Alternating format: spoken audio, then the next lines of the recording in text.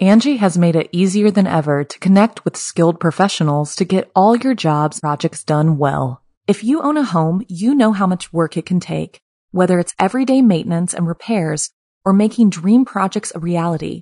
It can be hard just to know where to start, but now all you need to do is Angie that and find a skilled local pro who will deliver the quality and expertise you need. Angie has over 20 years of home service experience, and they've combined it with new tools to simplify the whole process. Bring them your project online or with the Angie app, answer a few questions, and Angie can handle the rest from start to finish or help you compare quotes from multiple pros and connect instantly, which means you can take care of just about any home project in just a few taps. Because when it comes to getting the most out of your home, you can do this when you Angie that. Download the free Angie mobile app today or visit Angie.com. That's ANGI.com. This episode is brought to you by Sax.com. At Sax.com, it's easy to find your new vibe. Dive into the Western trend with gold cowboy boots from Stott, or go full 90s throwback with platforms from Prada. You can shop for everything on your agenda, whether it's a breezy Zimmermann dress for a garden party or a bright Chloe blazer for brunch. Find inspiration for your new vibe every day at Sax.com.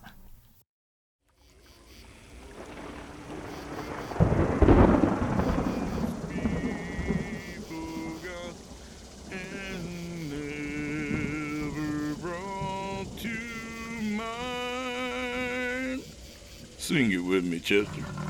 It's just you and me against the world, brother. Come on. Just sing this once for me. Oh, I know you can, bud. Oh, hey, I guess we ain't so alone as we thought we were, Chester. Hey, friend, shouldn't you be at home watching New Year's Rockin' Eve? You know, with that Dick Seacrest feller. To think you chose me over him. I tell you, I'm just tickled pink.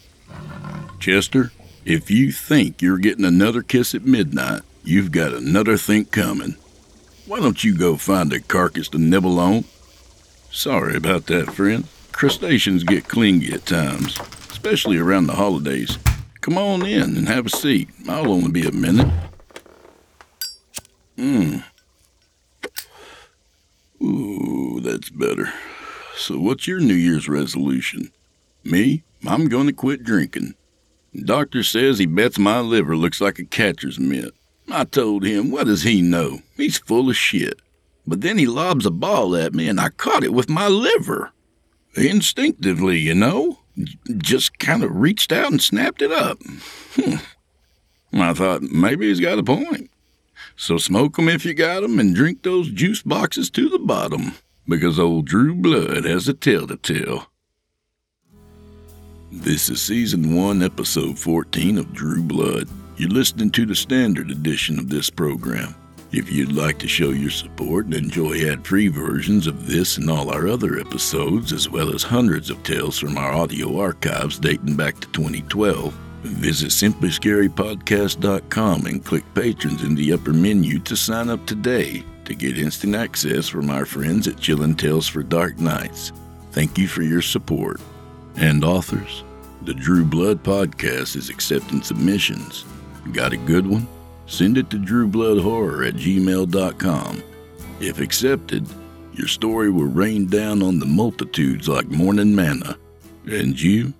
They'll make statues of your ass. You can count on it. Tonight, we've got a brand new story, never before read on Chillin' Tales for Dark Nights. Never. Not even once. Well, maybe once, but never by me. That's got to count for something, doesn't it? In any case, some tales beg to be told, especially while podcasters beg for release forms to be signed. Not to break the fourth wall or anything. In this tale, we join a young man moving out on his own for the first time, during which he encounters the ghostly remnants of a time long past, but definitely not forgotten. So, without further delay, I give you, from author Jeff Sturdivant, The Black Suit.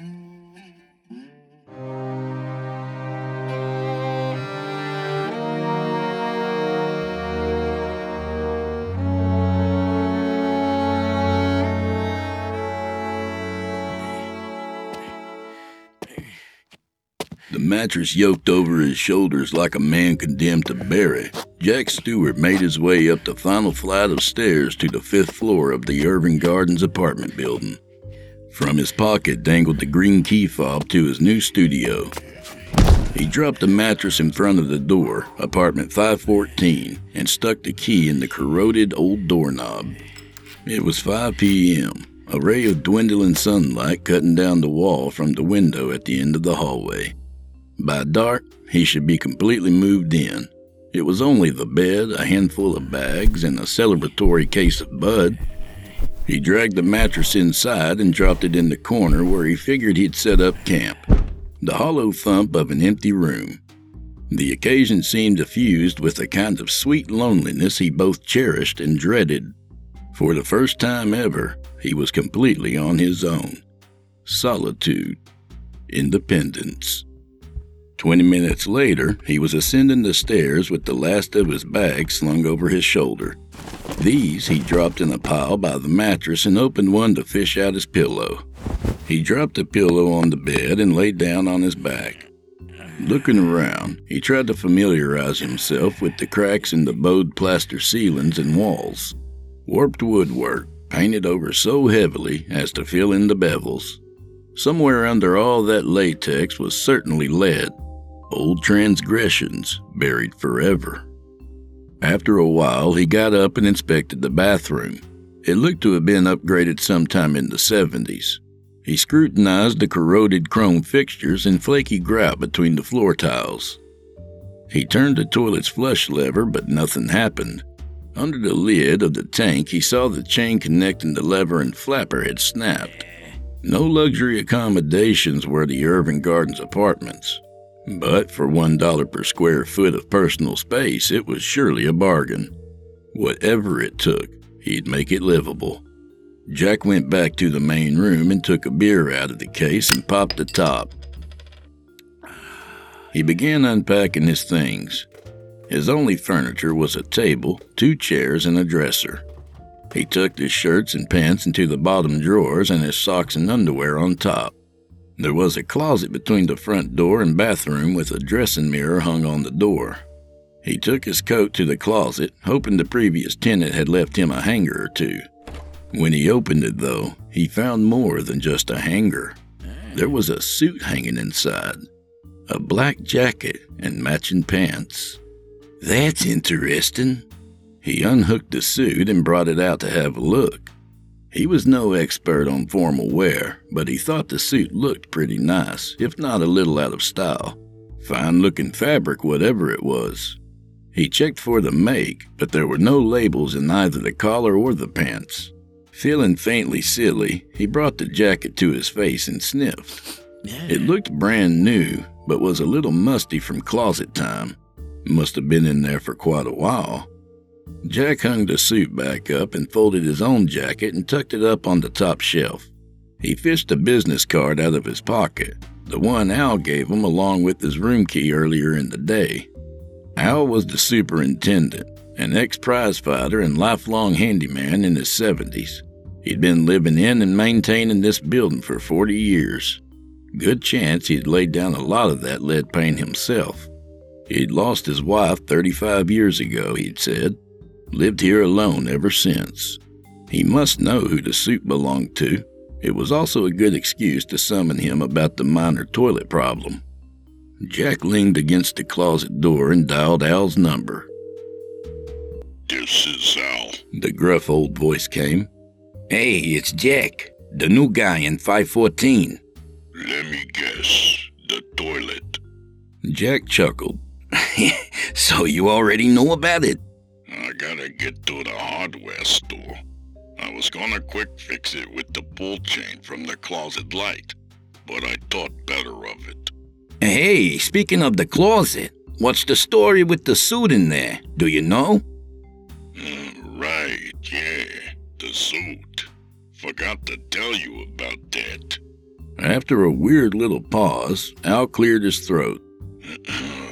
Just leave it be if it's all the same to you. Whose is it? It isn't exactly anybody's. Just think of it as a part of the apartment. Know what I mean? Like part of the apartment's history? Another pause, this one a bit longer. Kinda like that. If you could just leave it be, I'd appreciate it. You don't bother it. It won't bother you. Satisfied? He was anything but satisfied. Al's responses had only made him curious. But the conversation was getting uncomfortable, so he decided to let it go. Hey, fair enough, Jack said. Yeah, thanks, buddy. I'll get to the store tomorrow. Probably pick up a bunch of those chains. Seems like everybody's rusting up. Hard water, you know? Yeah, gotcha, Jack said. Thanks, Al. And Jack hung up. He polished off the beer and uncapped the second. Nothing like a few drinks to make you feel more at home, even in a 100-year-old studio with a mysterious suit in the closet. A suit that wouldn't bother him if he didn't bother it. What a mysterious thing to say about a suit. A few beers later, and he was hooking up his VCR to the TV. Son of a bitch. A box set of Columbo episodes to continue the evening's mystery theme. He unpacked his toiletries, showered, and brushed his teeth. He piled his luggage to make an impromptu sofa and settled in to watch TV. By his side, the empty beer bottles accumulated. 3, 4, 6, 8. The sweet sense of loneliness turning only to sweet. 3 episodes into the first season of Columbo, Jack was snoring soundly into a pile of linens. Jack woke sometime in the night with an odd sense of foreboding. Quiet in the city streets below. Angie has made it easier than ever to connect with skilled professionals to get all your jobs projects done well. If you own a home, you know how much work it can take, whether it's everyday maintenance and repairs or making dream projects a reality. It can be hard just to know where to start, but now all you need to do is Angie that and find a skilled local pro who will deliver the quality and expertise you need. Angie has over 20 years of home service experience, and they've combined it with new tools to simplify the whole process. Bring them your project online or with the Angie app, answer a few questions, and Angie can handle the rest from start to finish, or help you compare quotes from multiple pros and connect instantly, which means you can take care of just about any home project in just a few taps. Because when it comes to getting the most out of your home, you can do this when you Angie that. Download the free Angie mobile app today or visit Angie.com. That's ANGI.com. This episode is brought to you by Sax.com. At Sax.com, it's easy to find your new vibe. Dive into the Western trend with gold cowboy boots from Stott, or go full 90s throwback with platforms from Prada. You can shop for everything on your agenda, whether it's a breezy Zimmermann dress for a garden party or a bright Chloe blazer for brunch. Find inspiration for your new vibe every day at Sax.com. Yellow arc sodium lamplight cast a strange long shadow across the floor and onto the wall. He turned his head. He froze. There, in front of the window, stood the form of a headless man. It took him a moment to recognize what he was looking at. It was the suit. The weird old suit from the closet, standing there like someone was wearing it. Like it was looking out the window. Am I dreaming? Hallucinating? He watched silently, both he and the suit unmoving. It had to be a dream. A drunken, exhausted dream brought on by his uneasiness in the new apartment. But no, he was wide awake. That left hallucinating. Was he a schizo all of a sudden? Should he add that to his list of problems? Or was it a ghost? There's no fucking way, he said. Seizing on a moment of courage, he rolled out of bed and made for the suit. Whether he meant to grab it or tackle it, he didn't even know. He was 21 years old, and he wasn't going to be spooked like a little kid just because he was alone in a new place. He dashed for it, but by the time he got to the window, the suit was lying on the floor, its ghostly contents apparently emptied. He just stood there for a minute, half relieved, half confused, looking down at the crumpled heap. He checked his watch. 3:15 a.m. Don't bother the suit and it won't bother you, huh? Jack didn't know what the hell had just happened, but this much he did know. The suit bothered him. Jack gathered it up, holding it like something soiled. He opened the door and walked down the hall and stuffed the suit into the trash chute. He shut the door and went back to the apartment and washed his hands in the sink. Feeling silly for doing so, he examined the room for any ghostly ephemera he might have missed. Satisfied, he took one more beer from the case and stood drinking it by the window. He looked outside, saw the dark silhouette of the meat plant on the edge of town, the blinking radio tower, the old billboard overlooking the highway near the police outpost. What the hell had just happened? He set the empty beer bottle on the windowsill and went back to bed. Eventually, he fell asleep. When Jack woke up, the sun was strong in the window. His head throbbed. He checked his watch, 11:30 a.m. It was a minute before last night's episode came to mind. The whole thing felt like a drunken fever dream. How drunk had he been anyway? Turning to look, he counted the empty beer bottles arranged like bowling pins next to the mattress. All right, so I must have been pretty drunk. Jack peeled himself off the mattress and went to the closet and opened it. There was the suit, hanging where he had left it yesterday. Just as he had thought, the whole thing had been a drunken dream. In the wake of it, though, the suit still gave him the creeps. What was it about that thing? Jack showered and dressed and emerged on the city streets in search of a strong cup of coffee. At the local coffee shop around the corner, he saw a familiar face behind the newspaper. It was Al, the super. Hey Al, Jack said. Al looked up from his paper. Hey buddy. I'll be by later on to fix that flapper. Everything else okay so far? I slept pretty bad my first night, but I guess that's to be expected. Me too, Al said. Got up around 3:15 by someone slamming the trash chute. Why on earth would someone need to take out the trash at 3 in the morning's a mystery to me. Wasn't you, was it, buddy?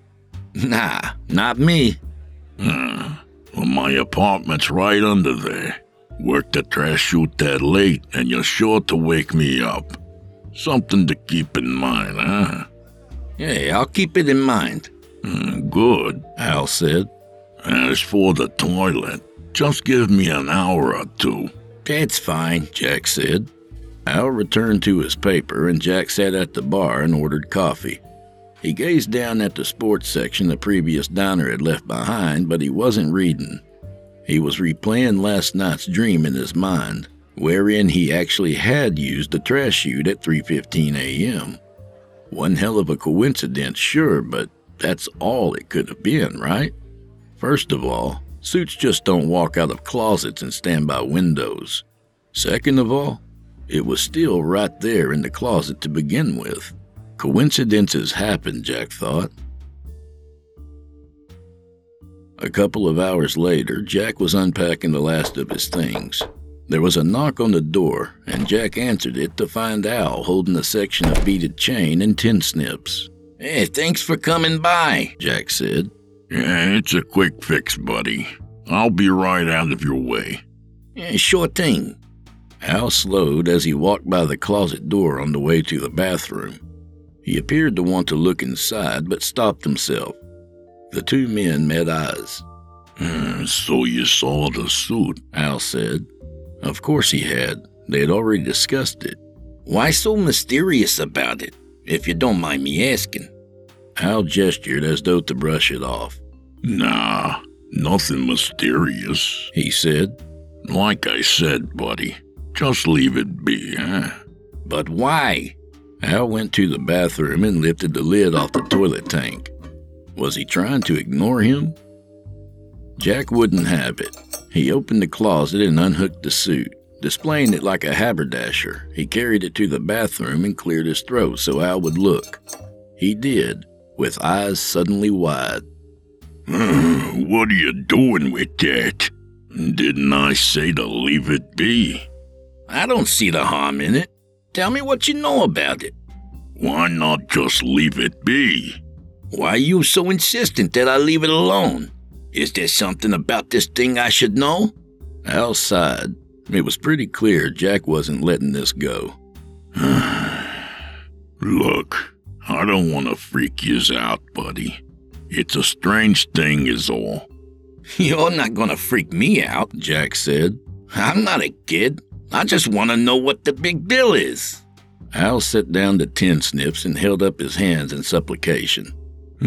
Fine. You want to know, buddy? I'll tell yous. Creakily, the old man sat down on the edge of the bathtub. He regarded the suit in Jack's hands like something fundamentally offensive.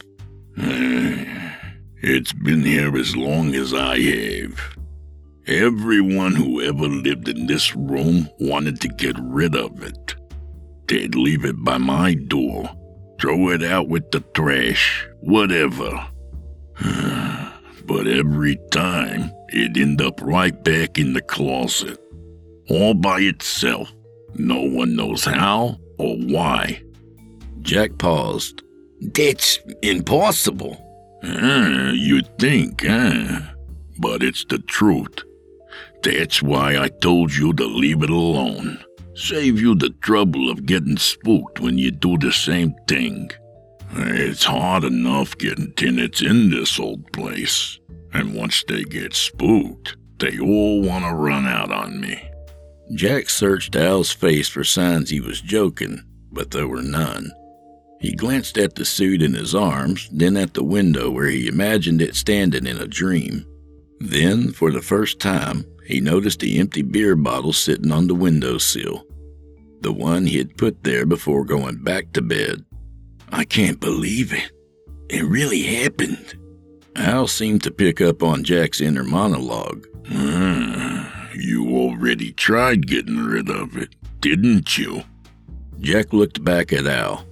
After a pause, he said, It was me at the trash chute last night. Al let out a little chuckle, shook his head. People tend to be afraid of what they don't understand. But there's no need to be afraid. The suit belongs in the closet. All you gotta do is leave it there. I guess it just kinda gave me the creeps, Jack said. I hear you, buddy boy.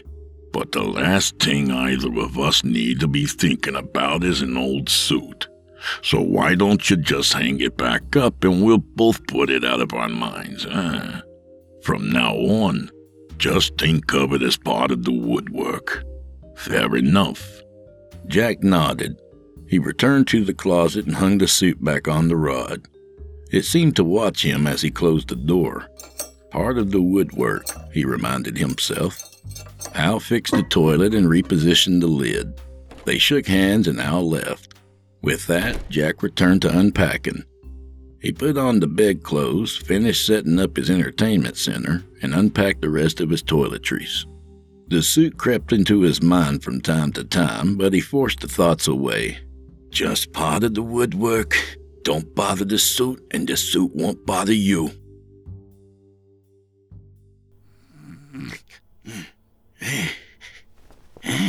Jack woke in the night to freezing cold. The drapes around the window were billowing in the wind.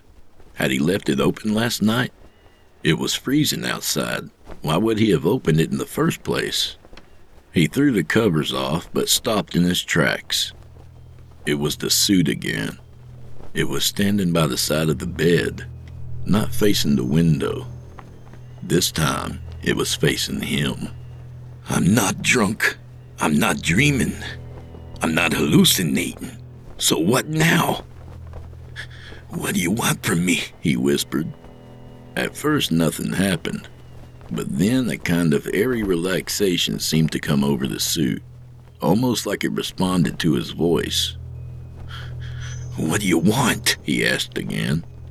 It felt awkward talking to something he didn't quite believe himself, but again, the suit appeared to respond.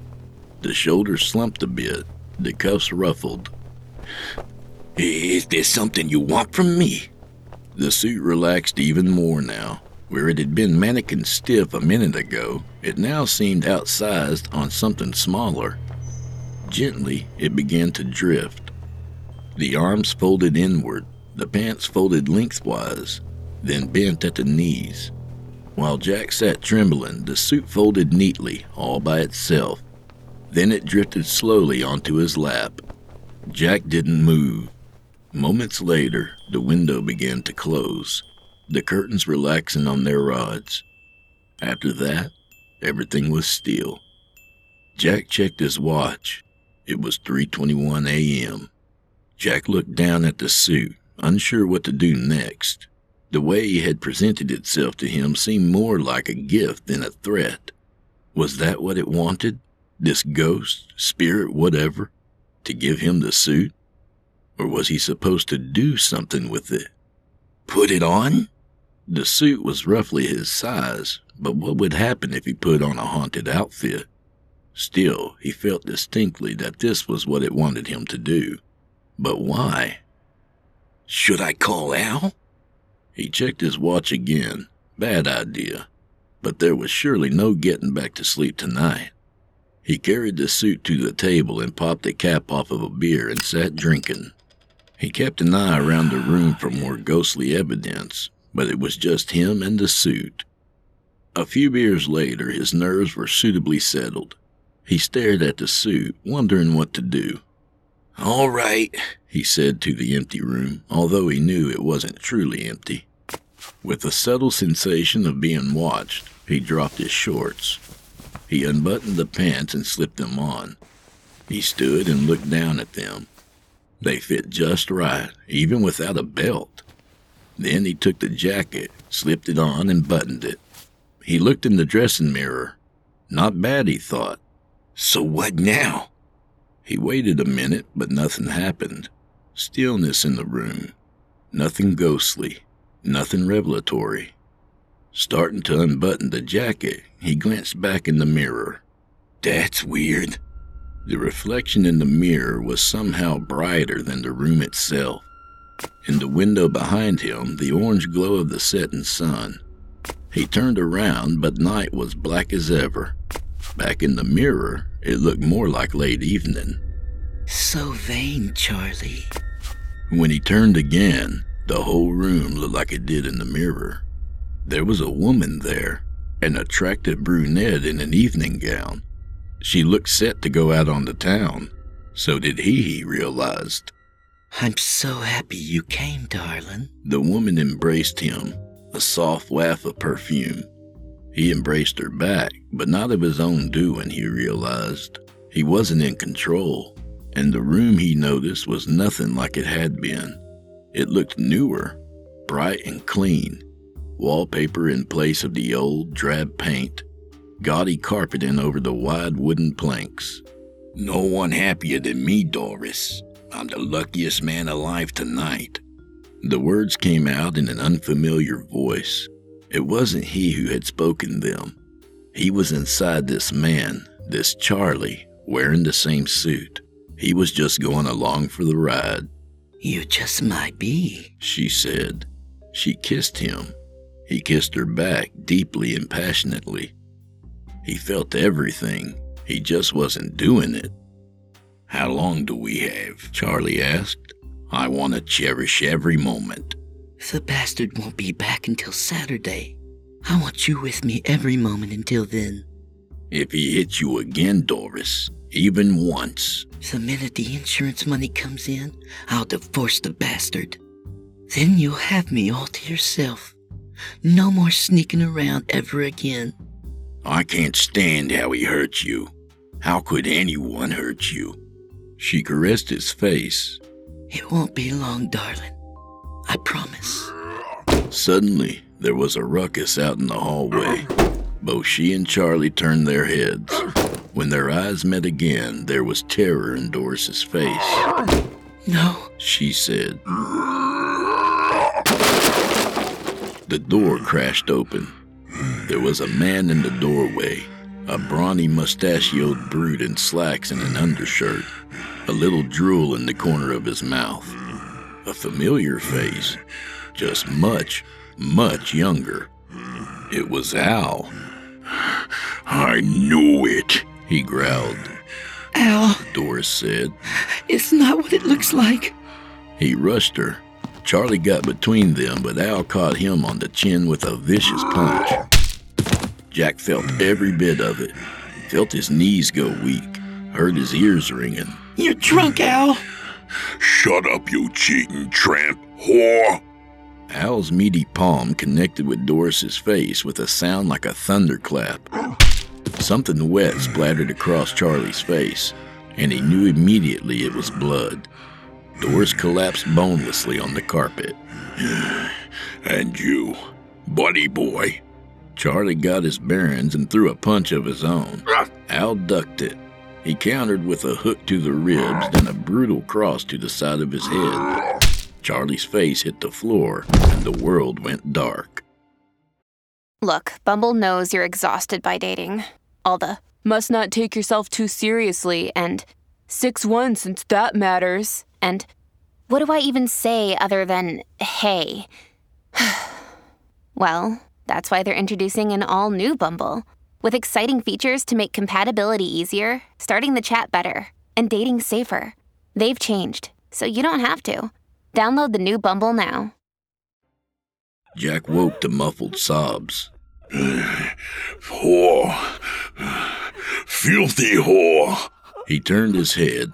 Doris was prone, her face buried in the carpet, her dress torn off and thrown aside. Al on top of her, his pants around his knees, his forearm on the back of her neck. Get off her, Charlie groaned. Hey, if it ain't Sleeping Beauty, I'll get off your little girlfriend soon as I'm done with her.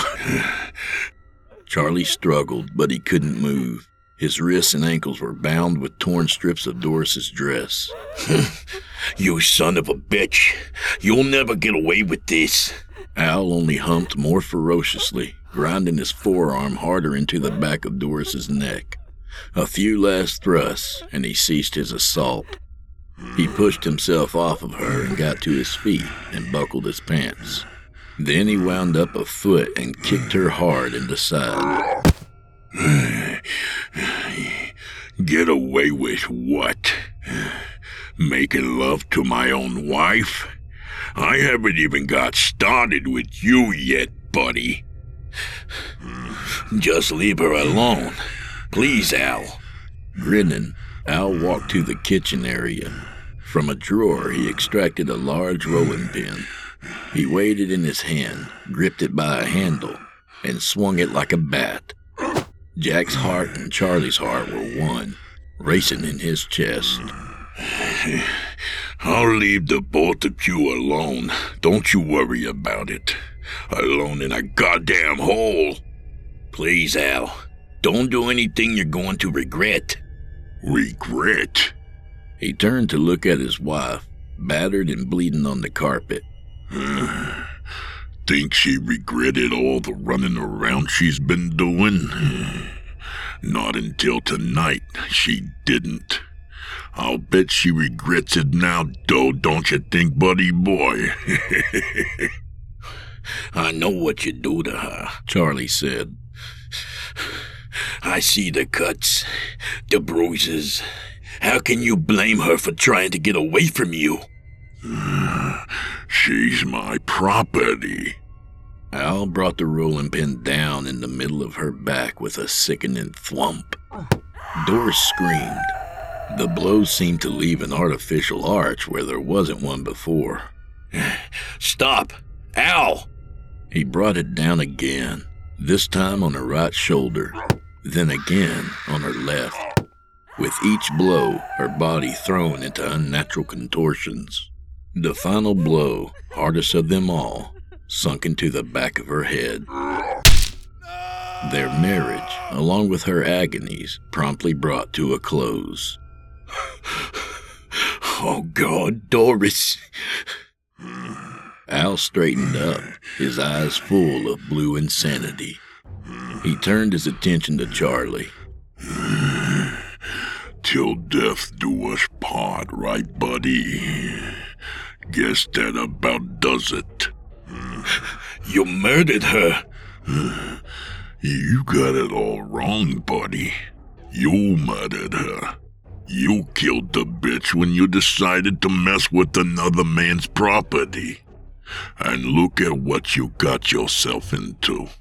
Now you've gone and killed yourself, too. Charlie didn't even have time to protest. The rolling pin landed on his back, vertebrae crushed. Again on his ribs, again on his shoulder, his knees, his elbows. Jack being pummeled, crushed. Only when the final blow came was he delivered from the agony. He saw white, then red, then black. When he woke again, the pain was gone. He was in the trunk of a moving car, a muffled tune playing over the radio. He smelled excrement, blood. He felt the car turn, then the rumble of gravel underneath. Soon it came to a stop. Momentarily, the trunk creaked open, a clear night sky in Al's wild eyes. Enjoy the ride, buddy boy. Charlie didn't answer. He couldn't answer. Jack knew why. Charlie was dead. Jack was alive inside of him, but Charlie was dead. So was Doris. Al seized him by the lapels of his jacket and dragged him out of the trunk, dumped him on the ground. He landed face up. He could make out the car by the back of it, an early 60s Chevy Impala. Al pulled out Doris and dumped her next to him. He just stood there a minute, chest heaving, looking crazily about. He wiped his forehead with the back of his sleeve. Ladies first. You don't mind, do ya, buddy boy? Al stepped out of Jack's field of vision. He heard Doris's body dragging through the gravel. Dragging, quieter, gone. When Al came back, the moon was high in the sky. Sorry to keep you waiting, buddy boy. How Jack wanted to answer him. He had never felt so hopeless, not once in his life. Al lifted his legs and started to drag him. Charlie's head lolled, giving him a different view of his surroundings. Behind the trees to the left, he thought he recognized something. The bulletin board. I think I know where we are. As Al dragged him further along, he tried to picture from the perspective of his apartment window where they might be headed. The bulletin board was near the edge of town. The old meat plant was far off to the left. Meanwhile, they were going into the woods. Charlie's head hit something in the ground and turned to the right, giving Jack a different view. Now he could see the blinking red light of the radio tower. The radio tower off to the right. The small patch of woods. We must be. A glimpse of a picnic area confirmed it. Gilbert Park. You should have brought your bathing trunks, buddy boy. Shame about that nice suit. Gilbert Lake. He killed his wife, killed this guy, and dumped him in Gilbert Lake 35 years ago. And the suit, it's Charlie. He's been trying to tell me what happened. Trying to. With the revelation, Jack felt himself slipping away. The last things he heard were the gentle lapping of water against the bank, heavy chains in the floor of a boat, some muffled swear, followed by a comment on Doris's weight. But from all to follow, he'd be spared. He found himself back in the front of his mirror in the dark and dingy apartment, present day. He unbuttoned the jacket, slipped out of it, let the pants drop to the floor. He turned from the mirror, looked at the spot on the floor where 35 years ago, Doris and Charlie were murdered.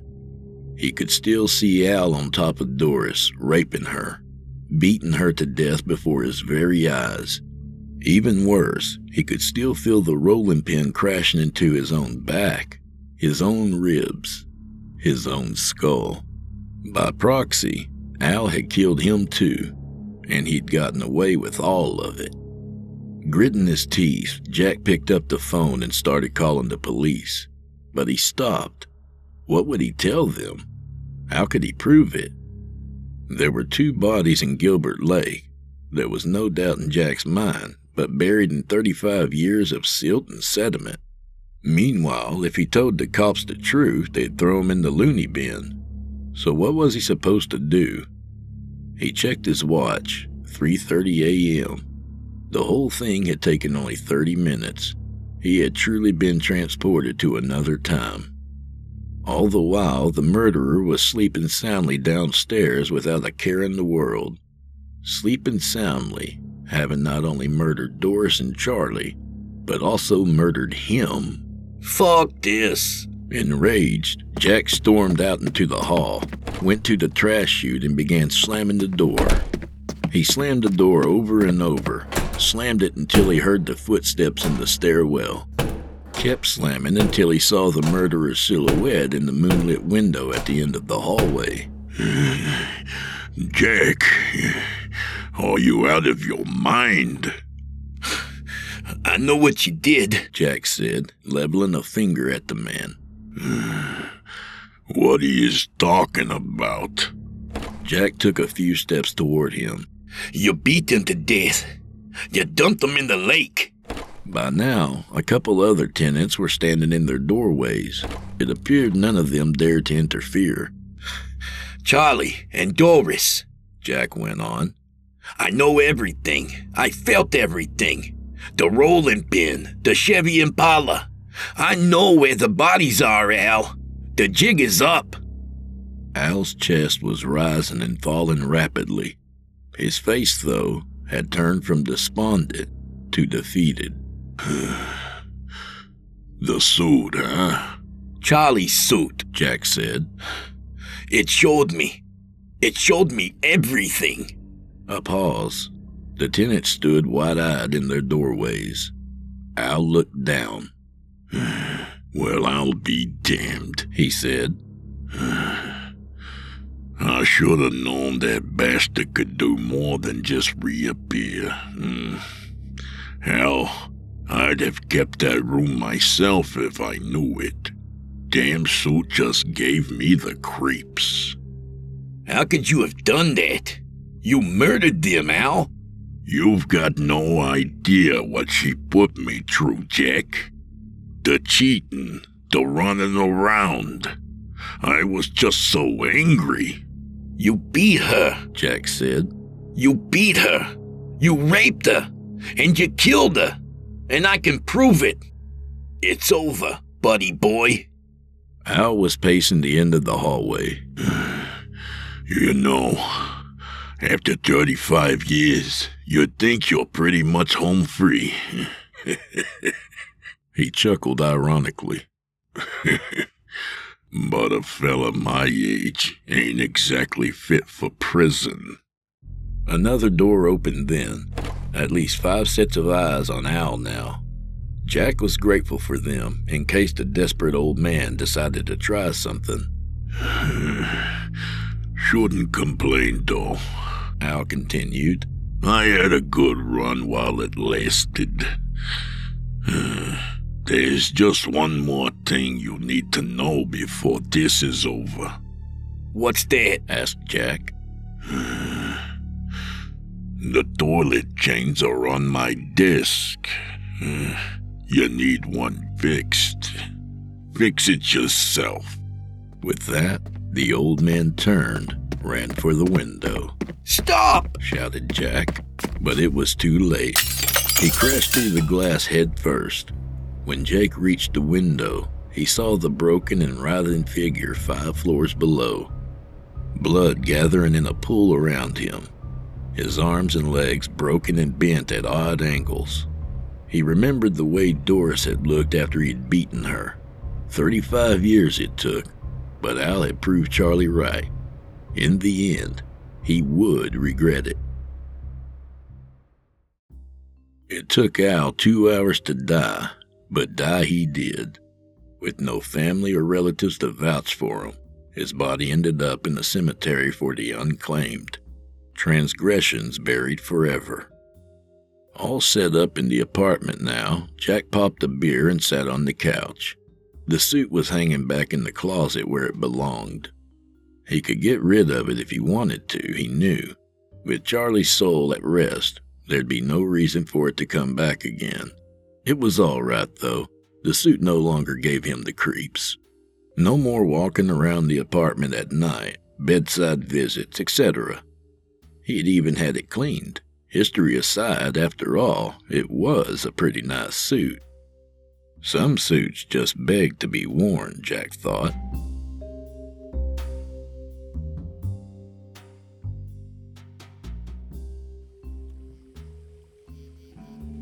You've been listening to The Black Suit by Jeff Sturdivant. A good reminder that everything you do in life leaves an impression. Whether you hold the door for a lady, give a passing smile to a stranger, or beat someone's head in with a rolling pin, you'll likely leave an impression, corporeal or otherwise. More likely with the rolling pin than the other stuff. There's no harm in being a gentleman. A little about the author. Jeff Sturdivant is a 5-time winner of the Schenectady Most Dashing Gentleman contest. He invented corduroy underwear and holds the patent there too. When he's not writing, you can find him making excuses for not writing. You can follow him on Facebook as Jeff Sturdivant and on Twitter at FlexFiction. You can even try contacting him there. Once in a great while, he will say something. Tonight, for instance, Mr. Sturdivant would like to say this. Friends and neighbors, ladies and gentlemen, what I would like you to do is head over to iTunes and subscribe to the Drew Blood Podcast. Download all the episodes and leave a 5-star review for our pal. It's one of those little things you can do that means so much. Imagine the good karma. It's like if I were holding a tray full of hors d'oeuvres for you, but instead of hors d'oeuvres, there were little bits of good karma. With toothpicks, you know? And all you had to do was reach out and pick one. Thank you, everybody. Happy New Year.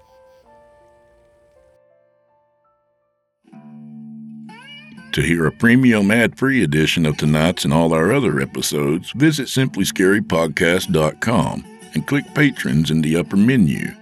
You'll find yourself at chillingtalesfordarknights.com, where you can become a patron for as little as $5 per month, and you'll get access to our entire audio archive dating all the way back to 2012, including past episodes of this program and all our other shows, and hundreds of standalone releases, all of them ad-free and available to download or stream. Thanks for your time and for supporting our sponsors. When you support our sponsors, you help support this show. If you happen to use Facebook, Twitter, Instagram, or YouTube, you can follow and subscribe to Chillin' Tales for Dark Nights there, where you'll get all our latest updates and new releases and have the chance to interact with us each and every week. You'll find me personally on Facebook, Twitter, as well as Instagram. Come on by and say hi, y'all. I won't bite you much. I'd also like to mention that we are accepting submissions. If you've got a story or two you'd like to be featured on this show, send it to drewbloodhorror@gmail.com. If selected, you can help us ring in the new year.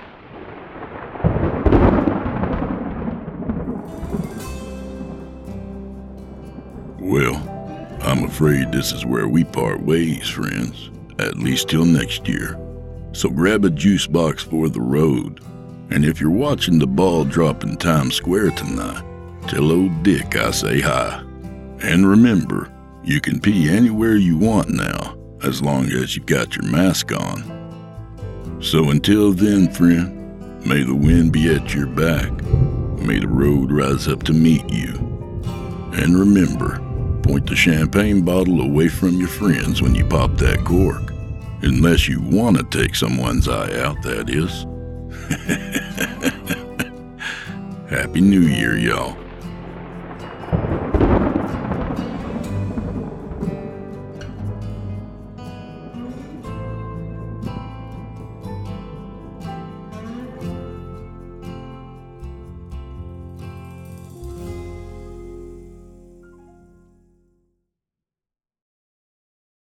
Angie has made it easier than ever to connect with skilled professionals to get all your jobs projects done well. If you own a home, you know how much work it can take, whether it's everyday maintenance and repairs or making dream projects a reality.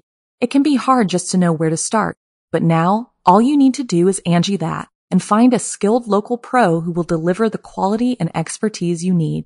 Angie has over 20 years of home service experience, and they've combined it with new tools to simplify the whole process. Bring them your project online or with the Angie app, answer a few questions, and Angie can handle the rest from start to finish, or help you compare quotes from multiple pros and connect instantly, which means you can take care of just about any home project in just a few taps. Because when it comes to getting the most out of your home, you can do this when you Angie that. Download the free Angie mobile app today or visit Angie.com. That's ANGI.com.